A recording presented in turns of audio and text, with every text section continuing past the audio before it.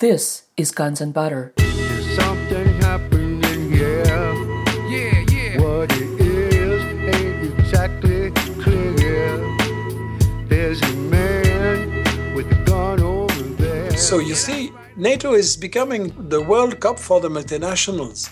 And if I can summarize, I think these goals tries to achieve, but I don't know if they will succeed. I hope not. These goals is achieving, of course, the question of oil, monopoly of oil, securizing Israel, preventing the liberation of Arabic world, preventing the liberation of African world, and installing NATO as the cup of the world. These are the objectives of Obama and allies. I'm Bonnie Faulkner. Today on Guns and Butter, Michel Collon. Today's show, 5 Objectives of the United States in Africa. Michel Collon is a Belgian writer, journalist, and historian. He is an activist and also a filmmaker. He is dedicated to uncovering the propaganda ensconced in the mass media. He directs Investig Action, a team of investigative journalists. Investig Action is a collective founded in 2004 as a platform for those who have no voice in traditional media. Investig Action produces an internet newsletter distributed in 3 languages, French, English, and Spanish. Michel Collon organized a network of civil observers in Yugoslavia and Iraq. Books he has authored include Liar's Poker, The Great Powers, Yugoslavia, and the Wars of the Future, Bush the Cyclone, and the 7 Sins of Hugo Chavez. Michel Collon, welcome. Welcome. Thank you. A new front in the U.S.-NATO war on the Islamic world has opened up in Libya in recent weeks. On the pretext of a humanitarian intervention, the usual allies, or should I say suspects, are bombing yet another country with major oil reserves. What do you think of the stated reasons for this latest bombing campaign? Well, I think it's a war for oil, again, but not only for oil. I think in reality, when the USA wage a war, there are always several objectives and not one, because you take a risk, it costs a lot of money. If you don't win the war, then there's a big problem for the image. So taking that risk and engaging so much money means you are trying to achieve several objectives. It was the case about Iraq, it was the case about Yugoslavia, and if you consider this war against Libya, I think you have 5 goals: the question of oil, the question of Israel, the question of the Arabic world, the African world, and the question of NATO in Africa.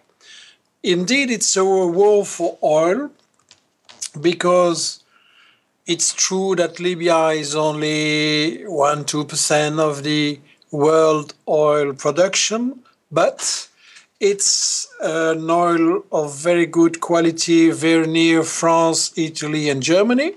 So for these countries, it is very important. And there is really a battle also between these countries to get the contracts. And actually, the war for oil is something organized at world level. I mean, the United States want to lead the world, to be the leader of the world. And for that, you need to have the control of the essential raw materials and, of course, oil as first. So the USA do not use the oil of Libya or Middle East for their own economy, but they want to control the access to oil of Europe, Japan, India, China, and so on. And if you have this, you can have a big tool for blackmail, to hold the grip on the so-called allies, which are in reality rivals. So this is the first reason for war. The second is the question of the security of Israel. As you know, and as it was explained by Chomsky, Samir Amin, and others in my book, Israël, Parlons-en, Let's Talk About Israel, last year, actually, Israel is the cup of the world. I mean, the USA want to control the oil of the Middle East, Therefore, they need a cop, and that cop is Israel. But the problem is, Israel was in charge of attacking of dividing the Arabic countries, and of attacking any country that would resist. But now the COP is fragile. And the problem is the USA need Arabic dictatorships to protect the COP. So they need Egypt, they need Jordania, Tunisia, and of course, most of all, Saudi Arabia to protect the Israeli COP. So what they want to prevent is an alliance of Tunisia that would become anti-imperialist, Egypt the same, and Libya that was not a docile regime. And if these three countries are building an axe of resistance against USA and Israel, then Israel is in danger. That is the second objective. The third one is the question of prevent that the Arabic people get liberated and emancipated. Because what you see now is that in the Arabic world, that is to say 300 million of people in 20 countries, you have a few people very rich, those who work for the multinationals, those who give the oil to Exxon, Chevron, and such companies. And the rest of the people is very poor, sometimes desperately, like in Egypt. And the problem is they cannot build an economy because all the money of oil and of natural resources and of the work of the people is going to the multinationals. So what the USA want to prevent is that there is a liberation of the Arabic world, that the people take the control of their resources and decide what they want to do with their economy. The fourth main objective is to prevent the alliance of the unity of Africa and the emancipation of Africa. You know that the situation there is desperate. Africa is the most rich continent for raw materials, but is the poorest continent for the level of poverty of the population. And the reason is the multinationals take everything. They don't pay for the resources, they don't pay for the work of the people, they privatize everything. And what they want is that Africa is weak, without states, without public enterprises, without own markets, that Africa is only a provider of cheap raw material and cheap labor force. So the idea is to prevent Africa to become independent. And the problem is Gaddafi played a bad role in this sense because Gaddafi, for example, was one of the people organizing the African Monetary Fund, the African Monetary Fund, the opponent of the IMF. You know, the IMF is really blackmailing the African countries when they need money. Then they have to accept a lot of things like dismantle education, dismantle healthcare, dismantle their own enterprises, and accept everything in reality in the benefit of the multinationals. So the IMF is not a bankster, it's a gangster. And the problem is Gaddafi financed some African projects of development, for example, the satellite for telecommunications, before it was very expensive and in the hands of Europe. Gaddafi financed for that and other things. Like in Latin America, they have organized against the IMF Banco Sur. And then that's a fourth objective, also because some countries of Africa, including Libya, have the temptation to collaborate more with China and more with South countries and against this monopoly of the West.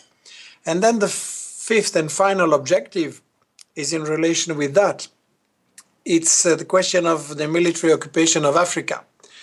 As you know, the United States have organized African Command, since 2-3 years. And this is a military organization to control the continent and its resources.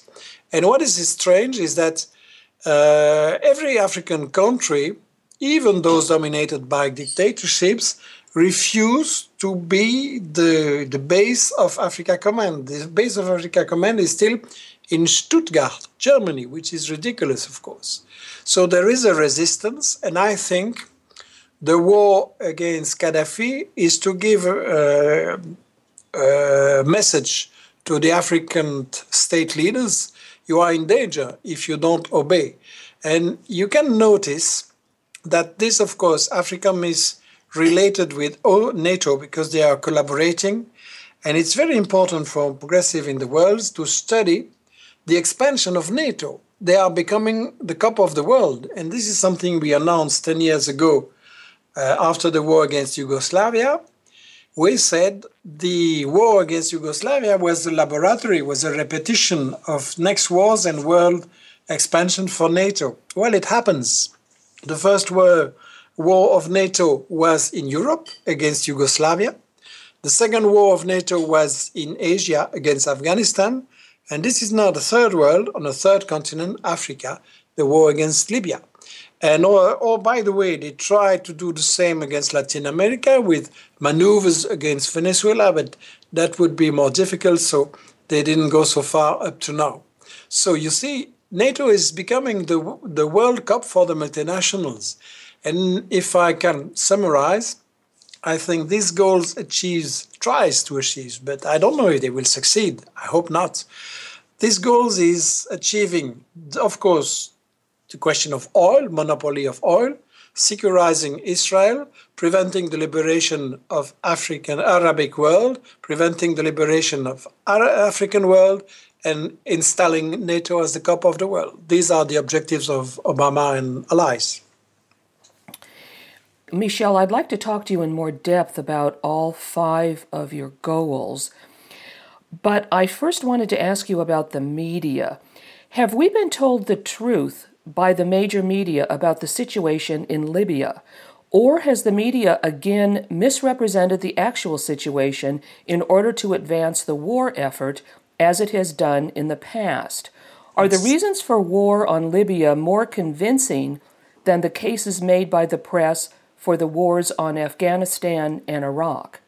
No, when you analyze and when you try to hear the other side, then you see that the pretexts are just as ridiculous as they were before, and they use the same repetition of the same tactics. I summarized the experience of the previous war in what I'm calling the five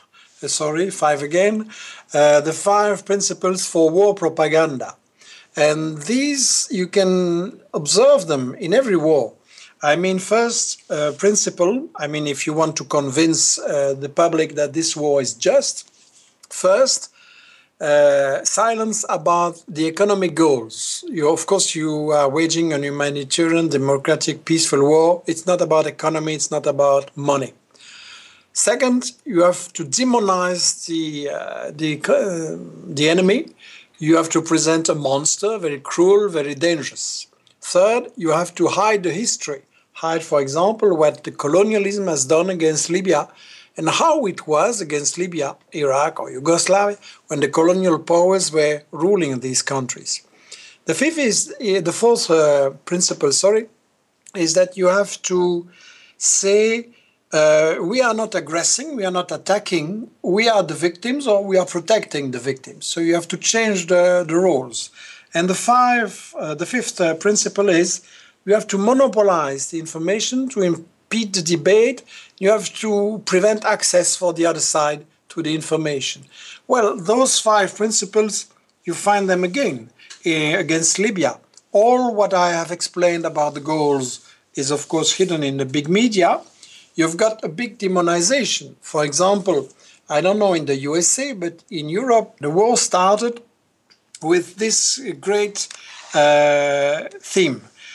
Gaddafi bombarded peaceful demonstrators. You have 6,000 victims. This was really day and night in all media. And actually, if you go and check a little bit, what you find is who was speaking about 6,000 victims.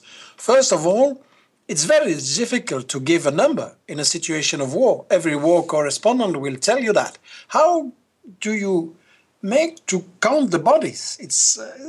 Counting 6,000 bodies exactly, that's very difficult. But that guy who sent the information, Mr. Ali Zaidan, was very precise, wonderfully. 3,000 in Benghazi, 2,000 there, 1,000 there, and so on. and then the numbers are changed, but nevertheless, the message has been passed and people get under impression. But what you have to do if you are a fair journalist is to check who's that guy.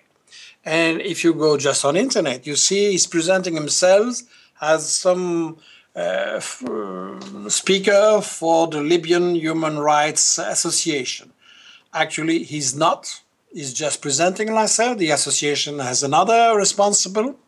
But then if you go and check a little bit more, you see that this man is also the spokesman for the opposition, for the rebels, for the so-called National Council of Transition, the alternative government recognized by Sarkozy. So he's not only a human rights observer, he's actually the other side. And by the way, he made a very interesting declaration. He said, we will respect the oil contracts with several countries, but of course, we will give advantage to the countries that helped us. He was talking about France. So can you explain to me how somebody who is only concerned with human rights observation can also just change his hat and say, and we will give the contracts to France and no more to Italy or Germany, which was the case. So this is just one example. You have others. I really think the population has been manipulated in the Europe and, as far as I know, in the USA too. And could you repeat his name again? What was his name? Ali Zaidan. You can find this in an article I have sent on my webpage, michelcollon.info. His name is there and all the details I have explained. This article was translated into English and Spanish. You can find it. And the name is Ali Zaidan, and you can check it on Google directly also. Oh, good. Thank you. I'm speaking with journalist and filmmaker Michel Collon. Today's show, 5 Objectives of the United States in Africa. I'm Bonnie Faulkner. This is Guns and Butter. Why has the response of the imperialist powers in the United States and Europe been so different in Libya compared to how they reacted to the uprisings and topplings of dictators in Tunisia and Egypt? In neither of these two countries did Western forces attack, and in both cases dictators were forced out. Couldn't the Libyan people bring about regime change on their own? Or is the U.S. attempting precisely to stop the flow of regime change in the broader region by this new invasion? Sorry, but I don't agree when you say they attacked the dictators. I think when Mrs. Hillary Clinton says we are supporting the will of Arabic people for democracy, well, she's lying. Actually, the USA and allies have protected Ben Ali and Mubarak and others all the way along. Until just when Ben Ali was in the plane, until then they protected him. They tried to keep him in charge. You cannot forget that the United States have provided the weapons, the informations, the teaching of torture techniques to all the Egyptian torturers. You cannot forget that the United States gave up to $1.2 billion of weapons and so on to the Egyptian army. So it's not true that they are supporting democracy. It's a comedy. They are really helping the dictators in place. By the way, when you have an uprising, a popular uprising in Bahrain, what are the United States doing? They send 2,000 Saudi troops to shoot at the demonstrators. And what are they doing when in Yemen, in one day, the official police is shooting on demonstrators, peaceful demonstrators, not people with weapons like in Libya, but peaceful demonstrators. It was proven that 52 persons were shot in one day. And what did say your Minister of War, Mr. Gates? He said, well, I don't think it's my job to interfere in the internal affairs of Yemen. So actually, it's wrong to say that they are doing good things in Tunisia and Egypt and bad things in Libya. They are doing the same thing. As I said, they want to keep the control of the Arabic world. And the control is using three methods for the same goal. First, they protect the dictators and they try to keep the dictators as long as possible. Second, when they have to remove a dictator, like Ben Ali of Mubarak, they just try to put his number two instead of him. What a change, what a call for democracy. And they try to keep the system without the symbol. That's not a change. And the third method they use is that they're trying to overrule the government of Libya, the government of Syria, that one of Iran. They will try to keep again the control of Lebanon against Hezbollah. And of course, you can say a lot of things about these governments, and I'm not fan of every of them. But the question is, the USA and allies are completely hypocritical. They like dictators when those dictators obey to them, and they hate dictators when those dictators want to be independent. So I think that is the real answer to the lies of Mrs. Clinton and Mr. Gates. We have heard suggestions that the uprisings are not genuine or are substantially manipulated. What do you think is the level of clandestine control by U.S. and European governments of the popular movements in North Africa? What do you think of the idea of controlled regime change as a way to maintain secret control of new but still puppet governments? Are you speaking more about Libya or more about Egypt, for example? Well, I'm thinking about more about Egypt and Tunisia. Well, I'm speaking about all three, although the instances are different. That's true. Well, actually, as I said, they want to change a little bit in Tunisia and Egypt so that nothing really changes.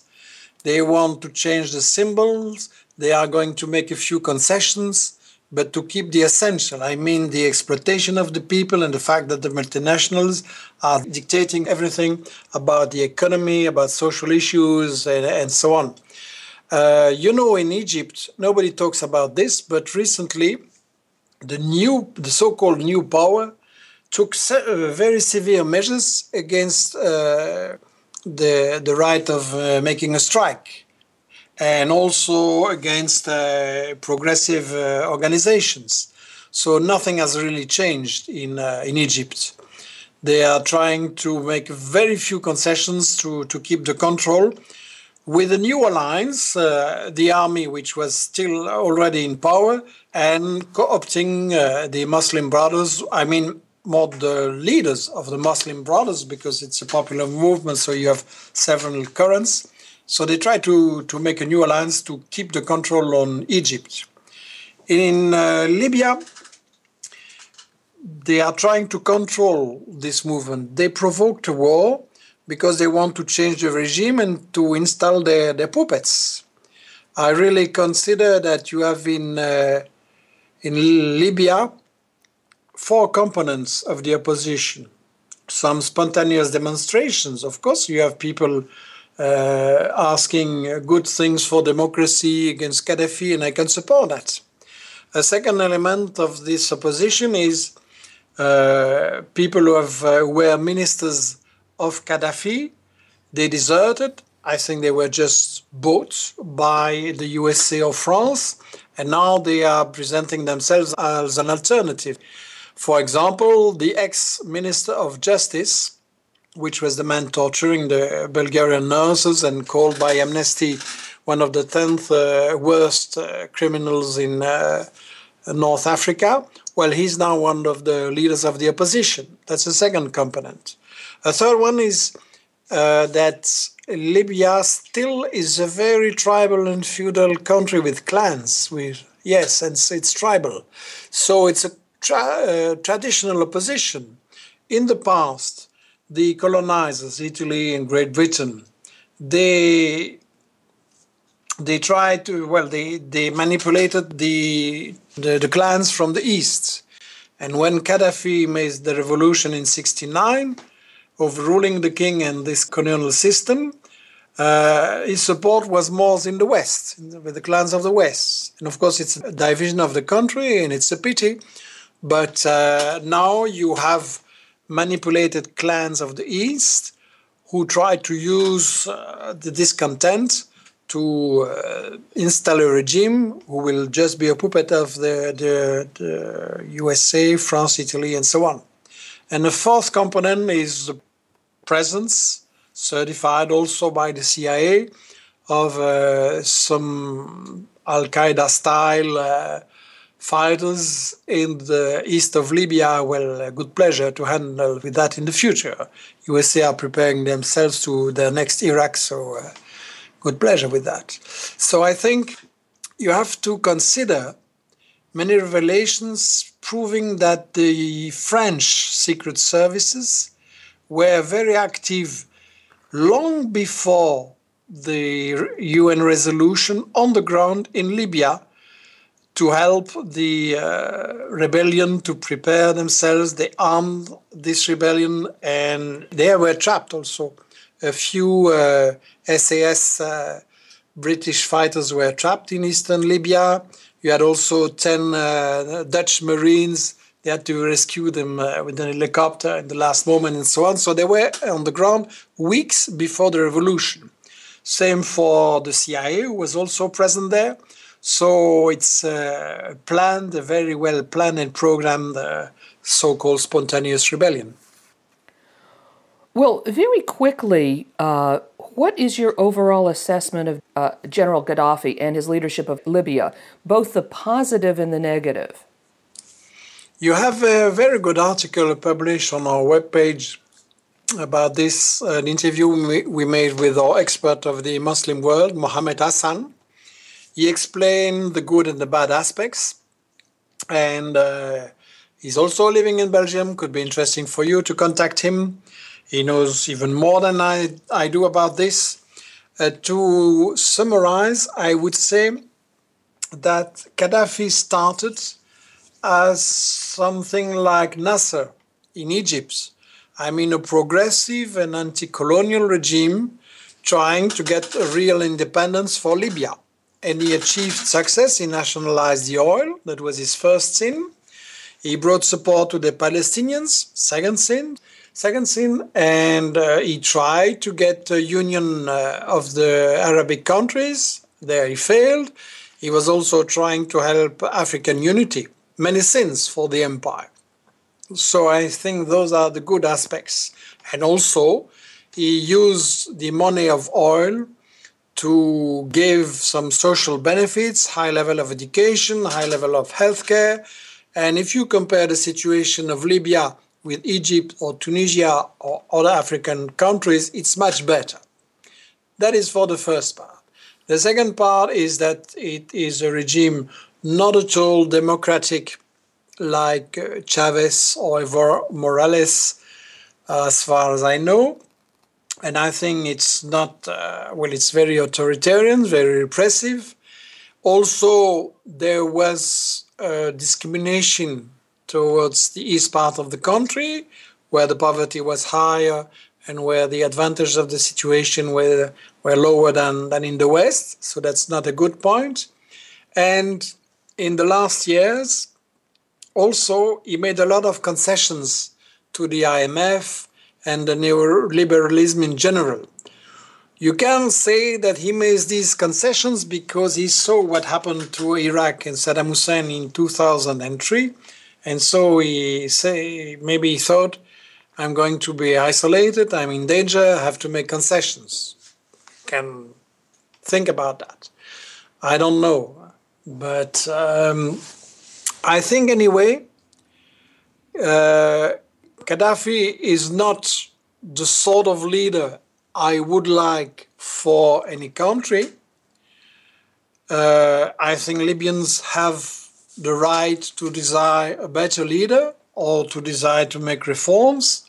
But I think this possibility is a possibility for the Libyans, not for Obama or Cameron or Sarkozy. They have no right to say who is going to rule in Libya or in Iraq or in Yugoslavia or in Venezuela or in Cuba. Mr. Obama, he just has the right to try to do something for those 45 millions of citizens in the USA who are living under the level of poverty. And for that, he should spend not 1 billion, I'm not sure how much. He should not spend hundreds of billions of dollars to make war. He should just use that money against poverty in the USA. And then when he will have done that, let's see what he can do to help the world, but first in your home, Mr. Obama. I'm speaking with journalist and filmmaker Michel Collon. Today's show, 5 Objectives of the United States in Africa. I'm Bonnie Faulkner. This is Guns and Butter. Well, what about the Libyan people themselves? Are they caught between General Gaddafi on the one hand and the rebels on the other? What do the Libyan people want? Actually, what the people who were on the ground, like the Telesur crew or others, they say that the country is divided. It's really divided between several parts and between partisans of Gaddafi and his opponents. So it's very regrettable. It's a situation you can see several countries. I think it's also a situation who was provoked by the USA, France and company, because they made a lot of promises. They bought some leader as the so-called CNT and so on, National Council of Transition. And actually they provoke this because the problems in Libya, it's true that you should try to find good solutions, but I'm convinced that the USA, France and company, they don't want a solution. They just want to have their puppet in Tripoli to rule over the oil, to rule over all the money of Libya, and to have also a military basis that could attack Egypt, for example. The area of extreme instability and violent repression is, of course, much larger than these 3 North African countries. Conditions in Yemen and Bahrain are similar, but there the governments with U.S. assistance have attacked resistance movements and demonstrators mercilessly. Could you describe the situations in Yemen and Bahrain and explain the role played there by the U.S. and other NATO countries? Well, I mentioned already before the fact that the USA not only do nothing, but actually help the regimes in Bahrain and Yemen to kill demonstrators and to destroy the democratic movement. The reason why they do that is very obvious. When you look at a map, you see the strategic importance of Yemen. It's a very important military base. It's a very strategic point to control the connection of the Arabic world to the Indian Ocean, which is the gate to go to Asia and to China. And I think the wars of this new century are also going to be wars for the control of the oceans. And Yemen is really a key point for that. So keeping the dictator of Yemen protected against all the popular movements is very important.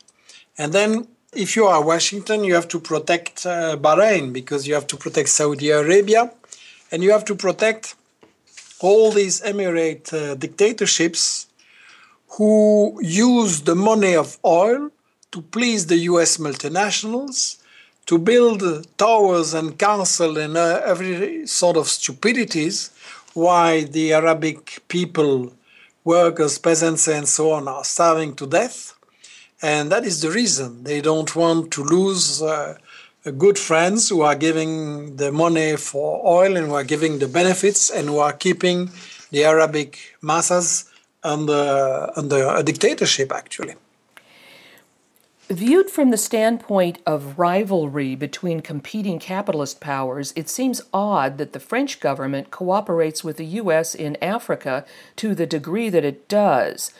we're used to seeing the US and the UK working in tandem, but it is less obvious why France and Germany are so obliging within the NATO framework. Could you explain the division of labor between the US and subsidiary empires, such as the French imperialist operations in Africa? Well, I think the situation is complex and sometimes changing very fast and even contradictory. I think first the basic principle is this.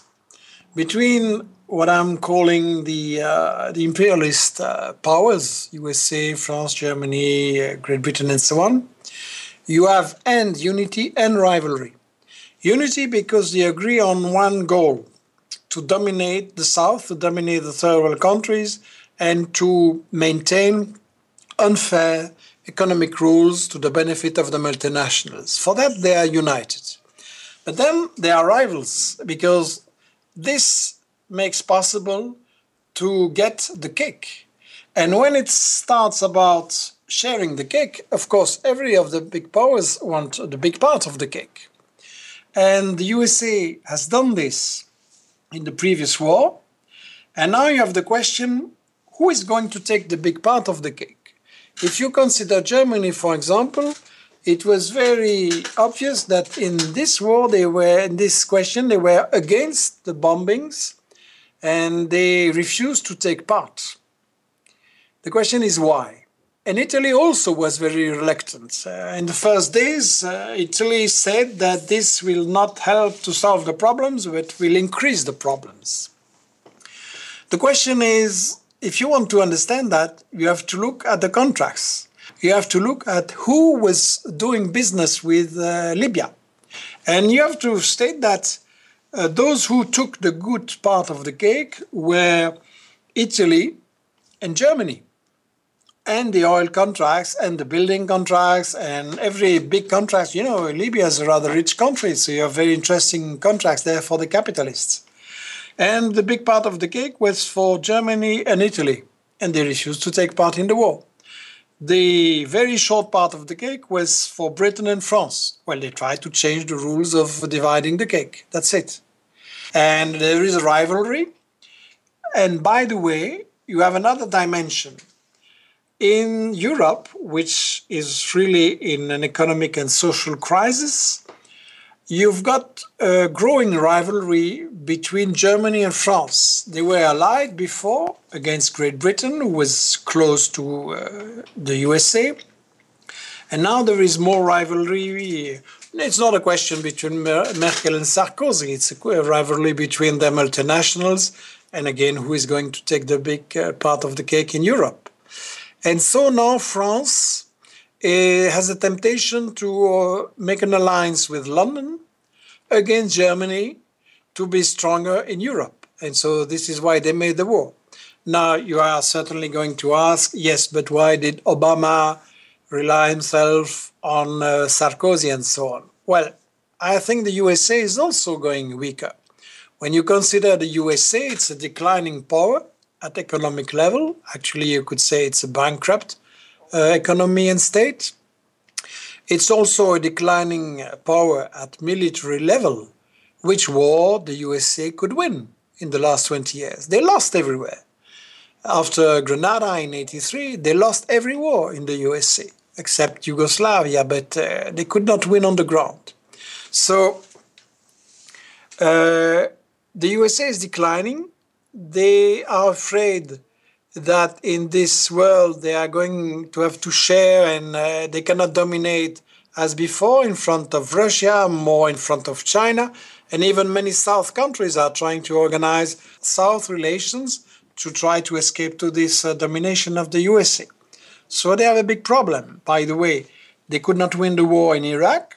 They could not win the war in Afghanistan. It's a mess and it costs a lot. So Obama was very clever to send Sarkozy first, and that's Cocorico for France. And Sarkozy was very proud to say, I am waging my war like the big people. But actually, the USA were manipulating him also. So I think between these powers, you have unity and rivalry. And it will continue, and the alliances will change and change in the next years. What is your explanation for Israel's own imperial operations in the Middle East, i.e., its occupation of Palestine and brutal repression of the Palestinians, and its recurrent invasions of Lebanon and threats against Iran? Is it subservient to the much broader U.S. imperial objectives as a cop on the beat for the U.S., or is it a rogue elephant whose violence is destabilizing to U.S. NATO interests? I know that some people are speaking about this second possibility, but I absolutely don't believe in that. I really think Israel is the dog of the USA. And of course, you can have some minor contradictions from time to time. You have that.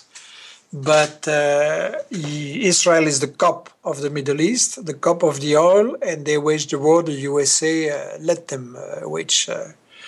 I really think Israel, well, they oppress Palestine because they could colonize only by chasing the people. It's Israel that's ethnic cleansing of the Palestinian people, so they have to do it.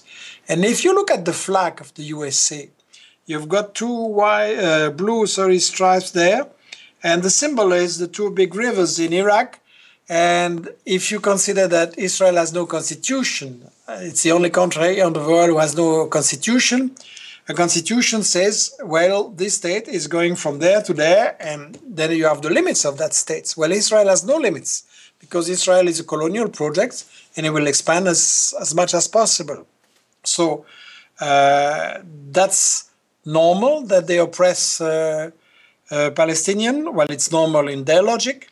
It's normal that they attack Lebanon, Syria, and any other countries to try to increase their territory. It's a colonial project.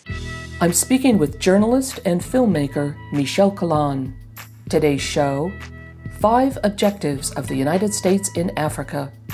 I'm Bonnie Faulkner. This is Guns and Butter. The U.S. imperial machine does not control the Indian Ocean, nearly to the extent that it controls the Atlantic and Pacific Oceans. Africa, the Middle East, and Asia are linked together by the Indian Ocean, and most of the world's oil flows take place across its surface. What is the importance of the Indian Ocean geostrategically? Well, that is probably the most important question indeed, because we all know that Asia, there will be a decision who's going to lead the world. And we know that the Indian Ocean is the key to China. So that is why the USA want to control that. And if you look at the map again, you see that all oil and materials, all the trade actually to Asia and China has to pass in this Indian Ocean. And then you understand why the USA are so concerned to keep the control of some strategic areas. The Horn of Africa, for example, Somalia, Sudan, Ethiopia, Eritrea, they want to control that. Yemen, Oman, we talked about this. And then also Pakistan is a key country to control this. Actually, all points of this strategic war in the Indian Ocean, the USA want to control them. But China knows that it's against themselves. It's against China. And China is trying to get allies in the region and to get a basis for his own trade and to get access for raw materials. So, yes, this will be the decisive part for the great battle of the 21st century. Do you agree that the United States is purposefully destabilizing Pakistan? And if so, why? Well, it's a key country. They had the control of this country for decades. They fear that they can lose it.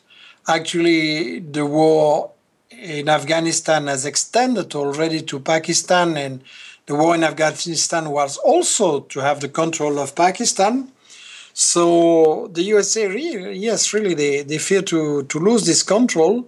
And if they lose the control of Pakistan, then their situation in Asia will be very, very difficult. Well, yes, but what do you think about the strategy of destabilizing Pakistan? I mean, Pakistan was a big ally of the United States. Why are they trying to destabilize it? Are they trying to take it down as a country?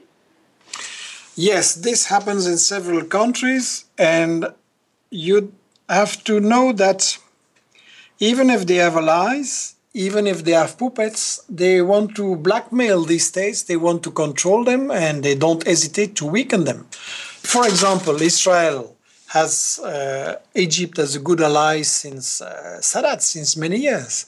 Nevertheless, Israel is trying to weaken the position of Egypt in Sudan and in other countries because they prepare the future.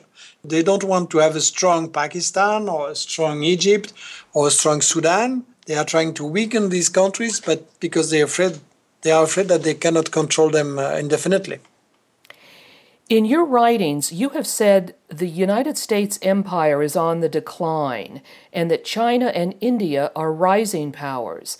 Could you give some specific indicators of U.S. decline and describe the trends that you see toward a world without a superpower? Well, if you consider the part of the United States in the I don't know how you call that in English, the gross industrial product or something like that. Well, in their share in the world economy, it was about 50% after the Second World War. Of course, this was the top and special circumstances. But it was for a long time some 30% of the world production. Now it's about 20%. And according to the forecast of the CIA, in, let's say, 20 years, it will be 10 or 11%, not more than China, not more than Europe, not more than some powers, which means that the United States, as was predicted by Zbigniew Brzezinski in his book, The Grand Chessboard, the United States will most probably be the last superpower.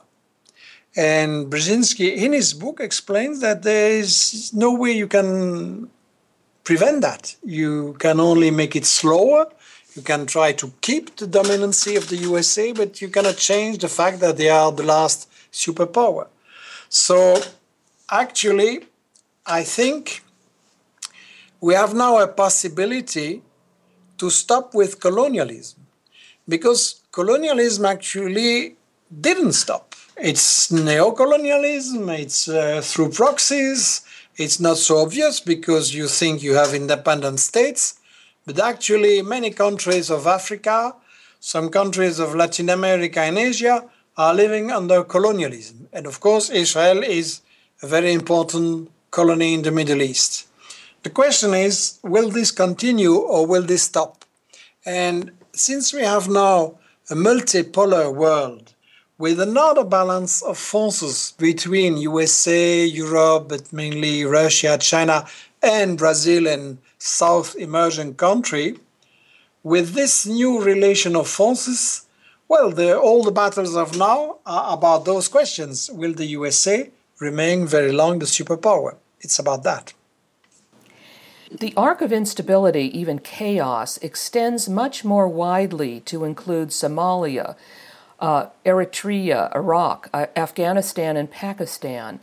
Plans are always afoot to attack Iran. Is there some overarching geopolitical cause for all this instability, repression, and war? Could the, quote, global war on terrorism be interpreted, for example, as an attempt to deny China, India, or other rising nations of the energy resources they need for rapid development? Well, the label war on terrorism is just a Hollywood-made marketing product. Doesn't mean anything. You do not combat terrorism by making war against countries, so it's just a pretext. What is real is that there is a war to control the world, a war non-declared against China, and a war, declared or not, against many countries who try to become independent. And it's very interesting to consider the list of the countries you mentioned, because actually for the USA the choice is simple. They try to control the strategic states. Every state actually, but those countries who are strategic more. Then they have several methods. One method is corruption. You just buy a president. That is, most of the time, very cheap. If you cannot corrupt, if you cannot buy him, then you blackmail. There are many possibilities. Or you make pressures. And if this is not enough, you make sanctions. You make embargo. You make a mediatic war. If this is not enough, you provoke a civil war. You arm the other part, you arm rebels, and you try to provoke a civil war. And if you don't win, anyway, you will make the government weaker. And if all this does not succeed, then you make a war.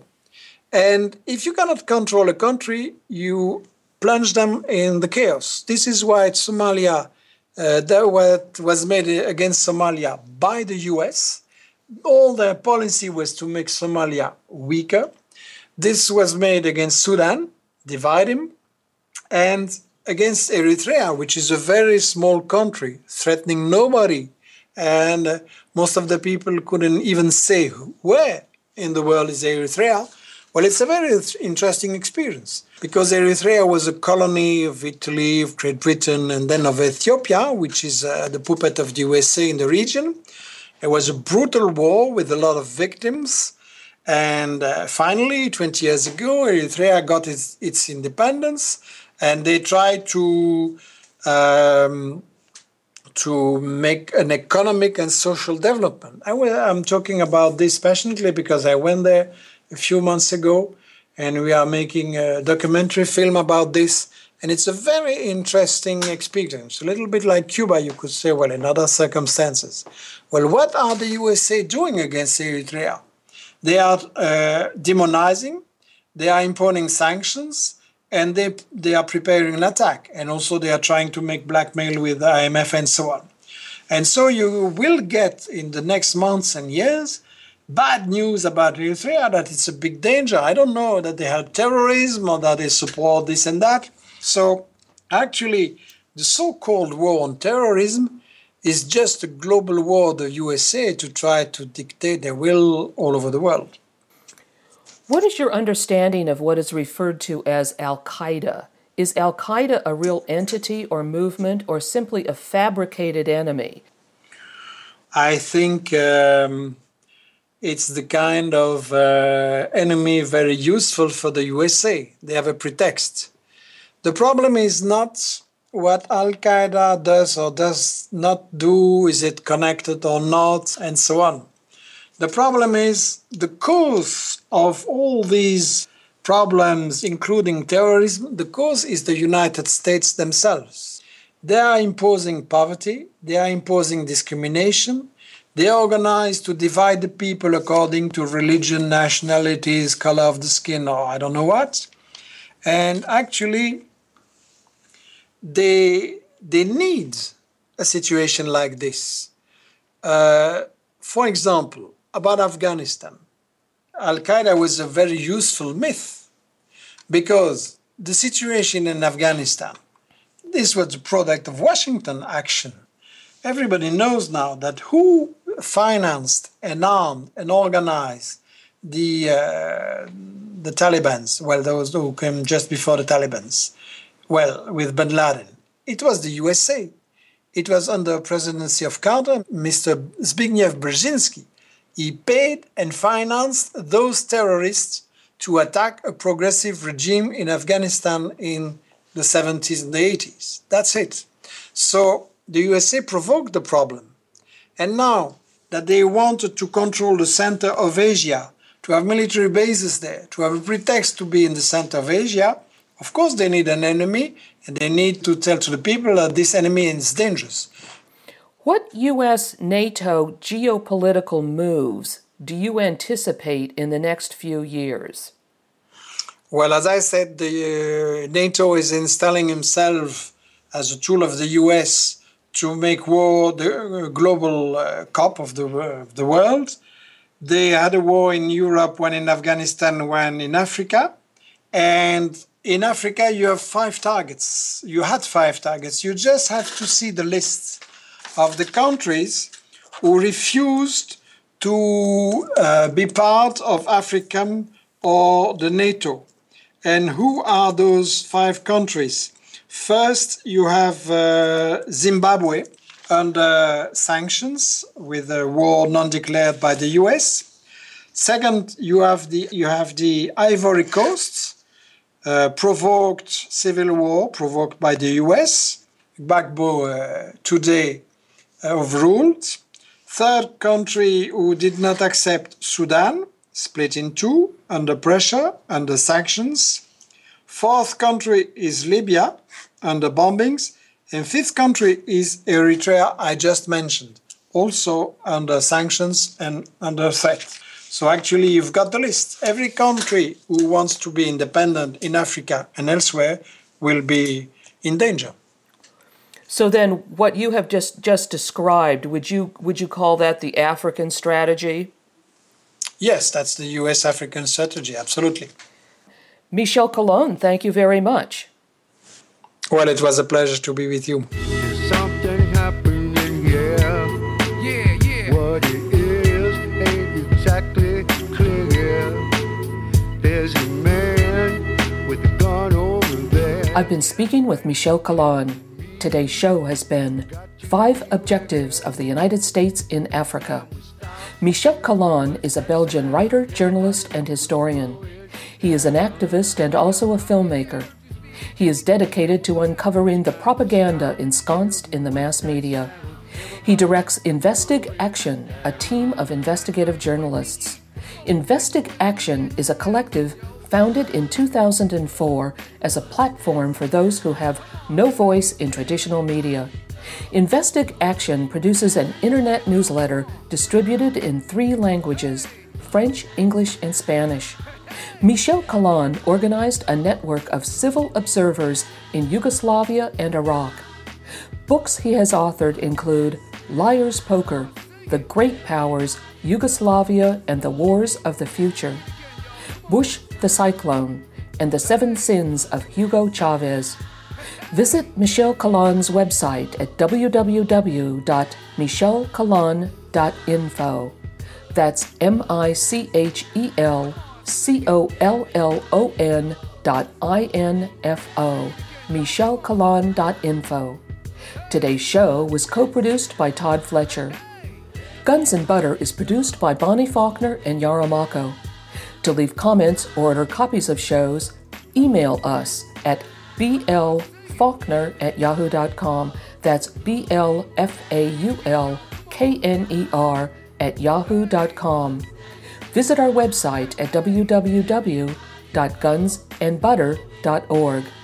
That's GUNSANDBUTTER.org. Hey yo, these are some serious times that we living in, G. And a new world order is about to begin. You know what I'm saying? Now the question is, are you ready for the real revolution, which is the evolution of the mind? If you seek, then you shall find that we all come from the divine. You dig what I'm saying?